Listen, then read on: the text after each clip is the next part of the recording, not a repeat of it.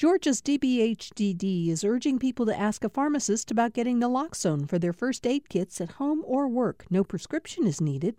Naloxone can rapidly reverse an opioid overdose and restore breathing. Opioidresponse.info.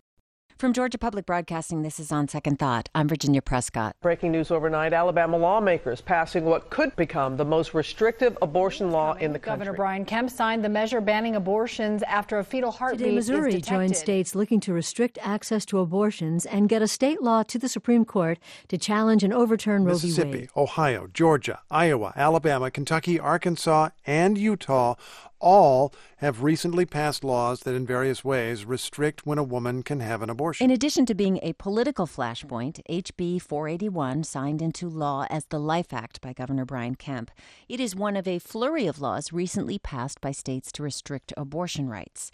While the intent is clear, confusion, misstatements, and outright falsehoods about when these laws take effect, what and who can be prosecuted, and by whom, have been spreading online and in social media platforms.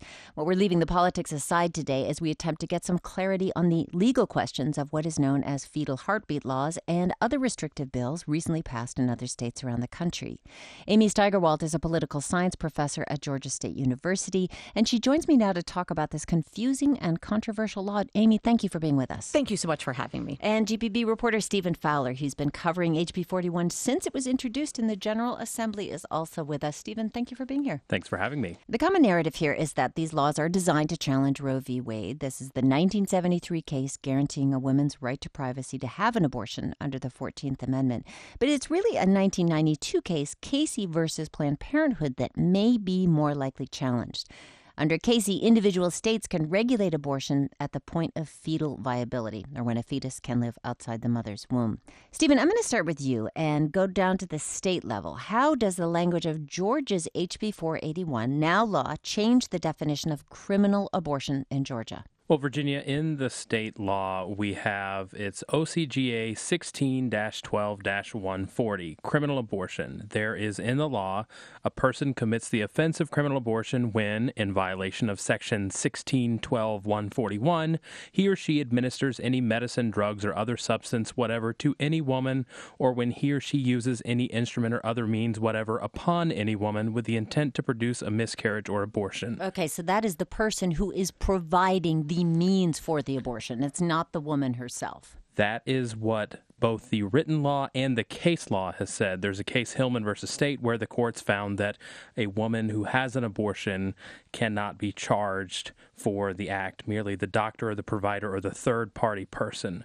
So what this law does is it changes that code section 16-12-141 of what the violation is of criminal abortion. So we have one piece of the state law that says this is the crime, and then the next section is here's how you violate the crime, or here's how you commit the crime. So that's what's tweaked in the Life Act that has been signed into law.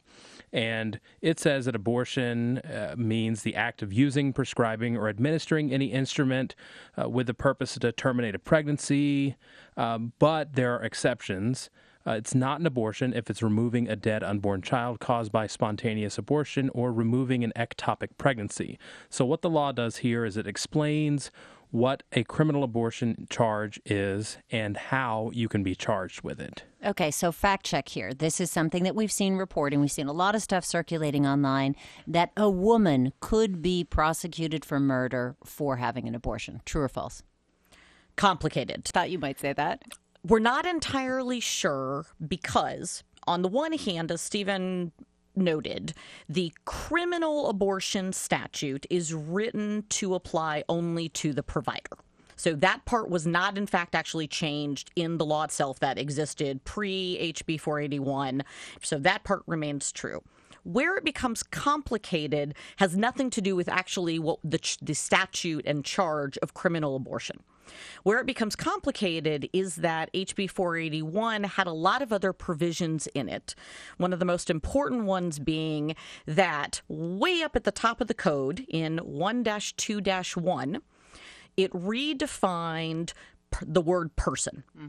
And it extended that to include a human being with a detectable heartbeat. including an unborn child. By doing that, the concern that has been and the confusion that has been raised and really expressed by a number of people, including district attorneys around the state, is whether or not in changing that very first part of the code, that then has ramifications for all the rest of the code. So if, in fact, you define person in this way, then that would mean that everywhere coming after in the code, that new definition of person applies. So now we start to talk about other provisions that have nothing to do with that don't mention the words abortion, and instead, for example, deal with 16-5-1, which is the homicide provision. Let me back up for just a minute and go back to the provider question. You mentioned Stephen Hillman versus State. That was when a woman actually shot herself in the stomach, correct? Have I got that right? To try and produce an abortion. Yes, she shot herself in the gut. Okay, she shot herself in the gut. So a woman who actually takes a drug in order to create an abortion, is she also liable for that? Or is the pharmacist who actually provided that drug to her? Under the criminal abortion statute? Exactly. Under the criminal abortion statute, it would only be the doctor who prescribed the medication. Okay. And how about under HB 481? Exactly. And that's where it becomes confusing. And that's where the concern comes in due to two things. So the first is that, as Stephen read out, the new definition of abortion under HB 481 gives a much broader definition of abortion that applies to anyone, and this is the particular part, as you mentioned, with medication abortion. It applies to anyone who, quote, uses a substance. The person who uses a substance is technically the woman. So she will use the substance while she is ingesting. It's a series of 2 pills that one takes. If we're talking about a medication abortion, and the using of that substance, would be known to do the abortion. So here's where we get into the differentiation between the law and case law. The law is what's passed by the General Assembly, signed by the governor. It's in there for everyone to view and read and do. But then the case law is different people have challenged parts of the law or questioned the application of the law, and the courts have gone in and said, this is what the law is interpreted as. So when we talk about the abortion bill, we talk about what the law says, but ultimately what we will have to find out is, once this is challenged in court, or if it's future challenges, the case law of what judges have to say about the law and how it's applied, whether it's talking about a woman being charged to the personhood aspect and how that affects the other parts of the code. That is Stephen Fowler of GPB, and we also have with us Amy Steigerwalt. We're talking about what can and cannot happen under legal prosecution or legal statutes with the new Life Act, due to go into effect in January of 2020 in Georgia. Let's talk about that then. Case law. You talked about a woman who actually takes a substance. Now, what if she smokes and drinks? What if she doesn't control her diabetes? What if she eats a poppy seed bagel? Because poppy seeds are known to link to miscarriages. Or she changes cat litter inside of her home. Could she be criminally prosecutable if that produces a miscarriage? Hopefully not.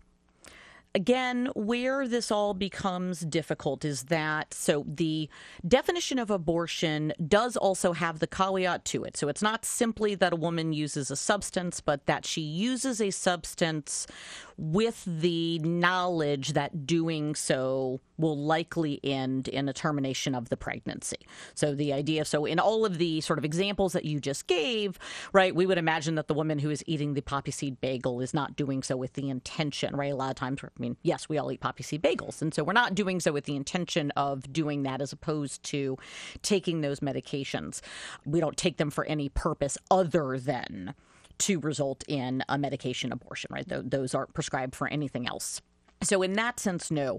Where there becomes concern, though, is less about those exact actions and more about what are the implications for the practice of medicine and also what's going to be reported to the state when a woman has a miscarriage. Some of the concern that has been raised, particularly by doctors, is that an abortion and a miscarriage look the same.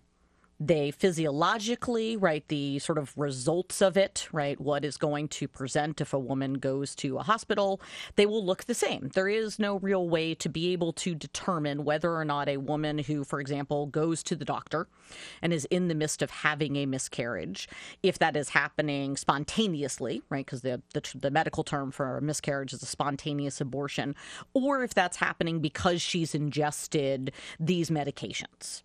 Have there been cases in American law where a woman is prosecuted for, I've read that a woman was prosecuted for not using her seatbelt and a car accident resulted in the termination of the pregnancy. So is that kind of thing conceivable? Yes, there have been a number of cases where women have been, either charges have been brought against them. In certain times they have been convicted, or later the charges have been dropped. But we've seen a number of things like this. We've also seen, not necessarily in the state of Georgia, but in other places where women have miscarried. And then also there's been attempts to sort of investigate about what caused it. We see this especially when women miscarry who also have a history of drug and alcohol abuse, as to whether or not, right, they can now be, for example, charged with feticide due to that drug and alcohol abuse. Does that mean that a doctor will have to report to some state agency or otherwise when a woman miscarries, and she could be criminally prosecuted? Well, part of HB 481 and what it modifies is the reporting component for medical providers who perform an abortion. So when an abortion happens, when a doctor performs an abortion, they have to report that to the state. There's certain information that they have to report. There's certain information that they don't report.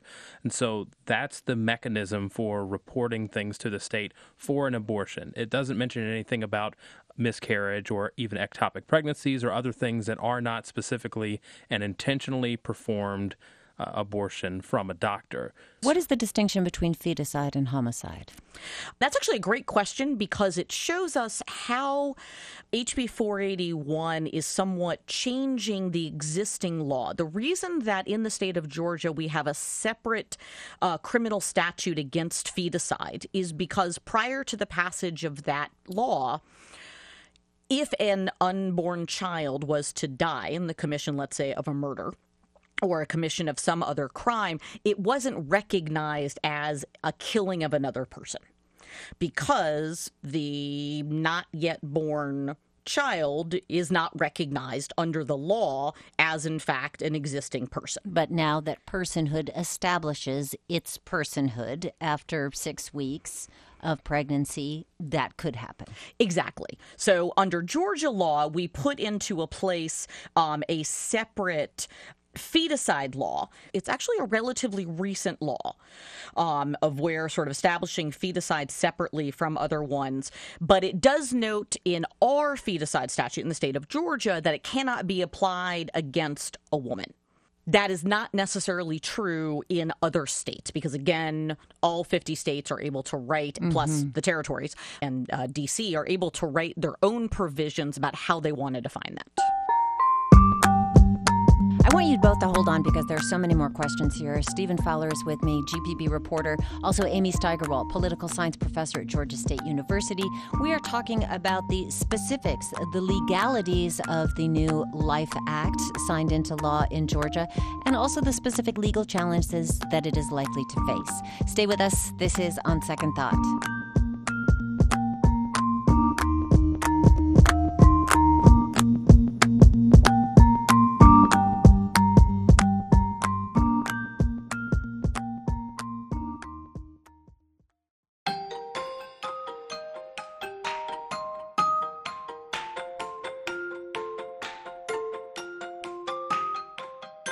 We are back with On Second Thought from GPB. I'm Virginia Prescott, here with two people who've done a lot of digging into HB 481, which is signed into law as the Life Act in Georgia, among a number of recent laws passed by states designed to be challenged and ultimately be taken up by the Supreme Court of the United States to overturn legal abortion. Now, the possible real-world applications and probable legal challenges to these laws is what we're talking about today with Amy Steigerwalt from Georgia State University and GPB politics reporter Stephen Fowler. And before the break, we talked about how the so-called heartbeat law in Georgia broadly establishes personhood once cardiac rhythm is detected. Specifics are a lot more confusing, and there have been a lot of misinformation circulating. So we're trying to answer some questions we've seen pop up in the social media-verse and other places. So, Amy, first to you. In the case of non-viable pregnancies, would a woman be legally bound to carry a child to term even if it no longer has a heartbeat?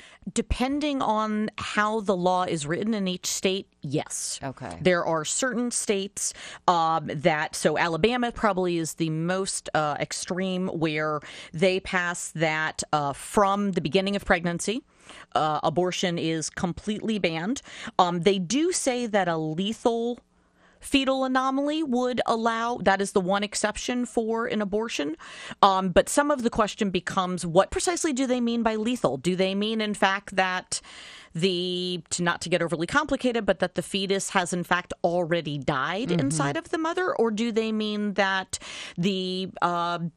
once the child is born, it's very unlikely that they would live more than a couple hours or even a day? Okay. All right. So how about some of the specifics of this personhood idea? Because I'm very curious about if personhood is established at 6 weeks, the unborn child of an undocumented immigrant in Georgia, would they be counted as a U.S. citizen? That is an excellent question. And there are at least some legal scholars who have suggested that that is one implication of this. Part of the reason why that's important is that what the law does also stipulate is not just the personhood, but also that the unborn child should be or will be included in state population counts such as the census.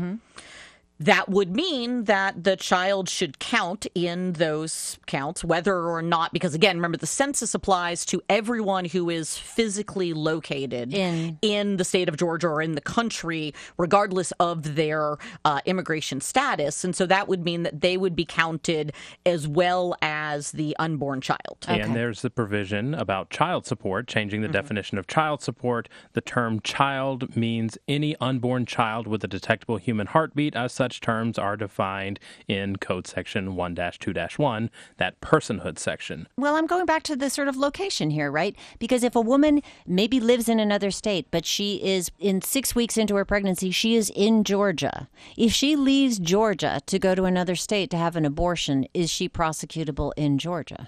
The way that the law is written suggests that a local DA is able to request medical records from either hospitals within the DA's jurisdiction or from any hospital as long as the woman is a resident of the jurisdiction. So it would suggest that if the woman moves away, that the law would not apply to her. But if she simply goes out of state and then returns to the state and is a legal resident of Georgia, then those records would be able to be requested by the district attorney. If there are cases that do establish the termination of a fetus after 6 weeks is indeed homicide, if somebody gave a woman a ride to another state to have an abortion, would they be prosecutable as an accomplice to murder? If we determine that... Right. And that's only going to be born in what? Case law? Yes. I mean, how does that get determined? Well, case law, but the way that case law gets determined is that a district attorney brings a case. Somebody brings charges against someone and they follow it through. They keep the charges, they decide to prosecute, and we see what happened, and then the law becomes challenged after that. All right, so you spoke to several district attorneys, Stephen, and asked them about whether or not they would prosecute. Obviously, you didn't reach everybody or you didn't get an answer from everybody, but what did you hear? Georgia has 49 district attorneys, 49 different circuits throughout the state. Some of them have multiple counties in them. Some of them, like Fulton or DeKalb County, have their own DA. And I heard back from 18 of the 49 DAs.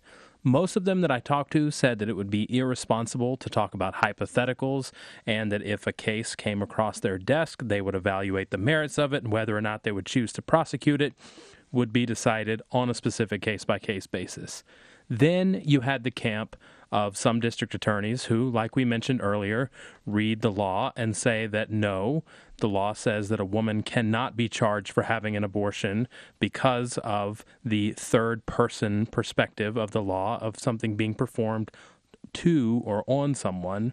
Then you had a camp of district attorneys who said that the law did say that you could charge women and doctors and that they were not going to prosecute either one of them because they didn't feel that it was right or proper or correct. And then there was one DA who said that women should beware of being charged and that he thought they could be charged, and he did not say that categorically he was going to not prosecute women or doctors for that. So we have a lot of confusion from district attorneys who are the ones that would be filing charges against a provider or a woman or anything for this. So it's a mixed bag. What if they don't prosecute? Is that willfully ignoring the law, or can they pick and choose whether or not to prosecute? Well, it's prosecutorial discretion. So a prosecutor, a district attorney, does not have to pursue a case for every single violation of the law. Many of them say it depends on the merits of the case, it depends on the situation, and many of them will not categorically say one way or another whether they're going to prosecute doctors or women or any violation of this law. Okay. These are, of course, elected positions, so they're representing constituents, and it seems that those who say that they will prosecute are in heavily Democratic areas so far. So they are more heavily Democratic areas, and I guess one fallout from this, if you will, if the law does take effect and is upheld in the courts, depending on how the district attorneys view the law, the next time they're up for election, they could be voted out depending on their views. Okay. What about in cases where a woman is incarcerated and she is pregnant with a fetus at 6 weeks onward? That child is in prison, in effect, whether or not they have due process of the law. What happens in those cases? There's been at least one legal scholar that I've seen who has proposed that you would run afoul of concerns about a lack of due process being applied to the now incarcerated unborn person. And that because of that kind of broad definition of person that is way up at the top of the Georgia Code, that would be applicable. And I think this is sort of a good example that on the one hand, it sounds a little nuts to say that this should play a role whatsoever, that, women, lots of people are incarcerated who have children, for lots of things, and who have children and who are pregnant. And we don't normally think about there being a second entity involved or that would run afoul of constitutional issues. The concern here is that we also haven't had it before where the code was redefining who counted as a person and how that person was going to be affected by various things. Because if in fact that person is now counted for census purposes, if that person is now counted for purposes of child support and things like that, then why wouldn't all of these other things apply? And this is, I think, where some of the confusion comes in. And this is why you haven't immediately seen a lawsuit from the ACLU of Georgia and other groups, because they have to figure out the abortion ban part of the bill is a relatively straightforward thing to challenge because other states have put these restrictions in place. They've been struck down in other places.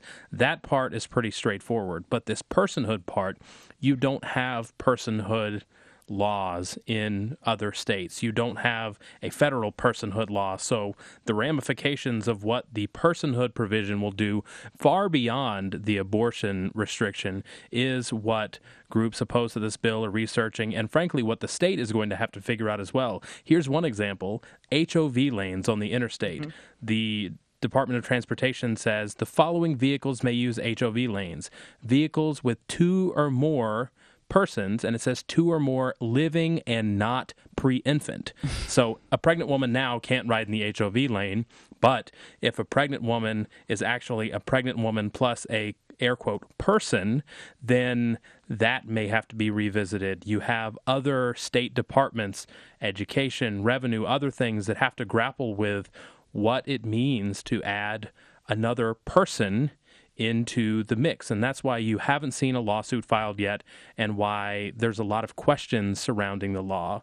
But also, speaking of national level, that personhood provision may be the part of the bill that shoots Georgia up to the Supreme Court's attention and to discuss the larger issue of Roe versus Wade and federal case law around abortions. All right. Great opportunity for a civics lesson here. Quickly, what is the legal journey for a law like this to get to the Supreme Court? So, a number of reproductive rights organizations have said, yes, we are going to file suit. As you said, the ACLU maybe is taking its time because they're trying to figure out the specifics here. But what happens? Where do they file? Who hears it first? Where does it go from there? Because this is a challenge to a federal constitutional right, it will be filed in federal court. So they'll first go to the district court, which are the trial courts. They'll file it to the one here in Georgia. That will most likely end in the law being blocked. The state of Georgia will then appeal the case up to the Federal Circuit Court of Appeals. We are in the 11th Circuit, also including Florida and Alabama, who similarly has a law that is being challenged as we speak. And then whoever it is that loses in the circuit court has the ability to challenge up to and appeal it to the U.S. Supreme Court. But the Supreme Court can choose which cases it takes. Why would it take this one? The first thing to note is that the Supreme Court generally chooses not to take most cases. They only take about 100 out of the approximately 10,000 that are appealed every year. Why they might choose to take this one, I think that's going to be dependent upon what all the various courts around the country do. The Supreme Court likes to take cases where there's a dispute over the law. So we need a court in one place to say, actually, this law is constitutional. This is fine, right? This ban on abortion doesn't violate Roe, doesn't violate Casey, or these two should be overturned, and courts over here to say, no, this most decidedly violates it. They like it when there is that tension and they can take the case. If all of the lower courts are continually saying, no, this violates, no, this violates, no, this violates, that makes it much more hard and much more difficult for the Supreme Court to want to hear the case, because it also means that there really isn't a question of what the law says. Okay, so this law is not taking effect until January, but part of the confusion is there have been people calling clinics and saying, can I come in for my appointment, that kind of thing. Still 6 months away, so predictions. What are we going to see in the next 6 months in terms of a legal battle? Well, as far as the legal battle goes, like I said, the American Civil Liberties Union of Georgia and other groups are in the fact-finding phase of how they're going to file suit. They've said, see you in court, so there will be a lawsuit at some point before the law is set to take effect January 1st, 2020. In a non-lawsuit aside, expect to see reproductive rights, abortion rights, and other things as a major campaign issue here in Georgia, whether it's the state legislature or the U.S. Senate race coming up or the presidential race coming up, because there are a lot of people mobilized on this issue, feeling strongly one way or the other, that are taking political action and taking that momentum into the next. Okay. What are you predicting for legal battles? Do you thinking of a particular tack that the ACLU could take? So I think part of what's going to happen here, sort of as Steve was mentioning, that will be interesting to see is that while it is a single law that was passed by the legislature, the changes go to various parts of the code. And so I think one of the things that could be interesting is whether or not they in fact see it as having to almost challenge the various portions of it. And that's part of where the concern is whether or not you can even, because the change, the personhood part of it is really distinct from the abortion part of it, right? That was a change to a part of the code and the ramifications of that. Similarly, there were changes, not only we talked about sort of the child support portions. There's also changes about whether or not in your taxes. So one of the reasons why the law is actually not going into effect until January 1st, 2020, is that it also changes the Georgia tax code. And it says that if a woman is pregnant, she is able to now apply for the dependent child tax credit. Right, a deduction. A deduction that is on there. And so because of that, that then applies and sort of puts in there. And so those again, while while they are part of abortion, they're also separate. And so I think one of the interesting questions might be how they approach that law and whether or not they're almost doing it as sort of two separate challenges, one that is really about this kind of personhood question and one that is about the abortion statute proper and kind of separating them out there. Okay. You know, we talked about some of the hypotheticals, some of the vagaries, the things that aren't quite understood about this law. Do you think lawmakers thought those through?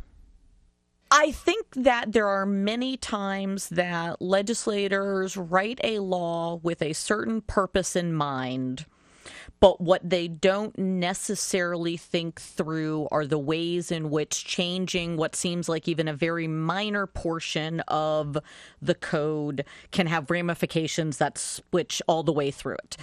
I don't know that when they were really trying to put in the personhood thing that they were intending for it to now be that person was redefined all the way through the code. Mm-hmm. But was the design to have this case challenged and advanced to the Supreme Court? Most decidedly.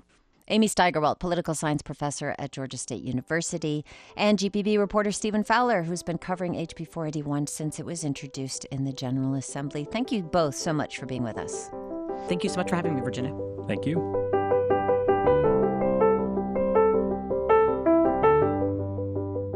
What does it take to be National School Social Worker of the Year? We're going to find out with Teralyn Rivers Cannon, who won that honor, and she hails from Booker T. Washington High in Atlanta.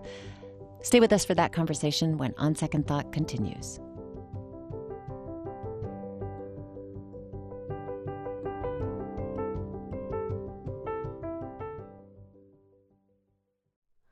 Hi, it's Terry Gross, the host of Fresh Air. We bring you in-depth, long-form interviews with actors, directors, musicians, authors, journalists, and more. Listen to our Peabody Award-winning Fresh Air podcast from WHYY and NPR.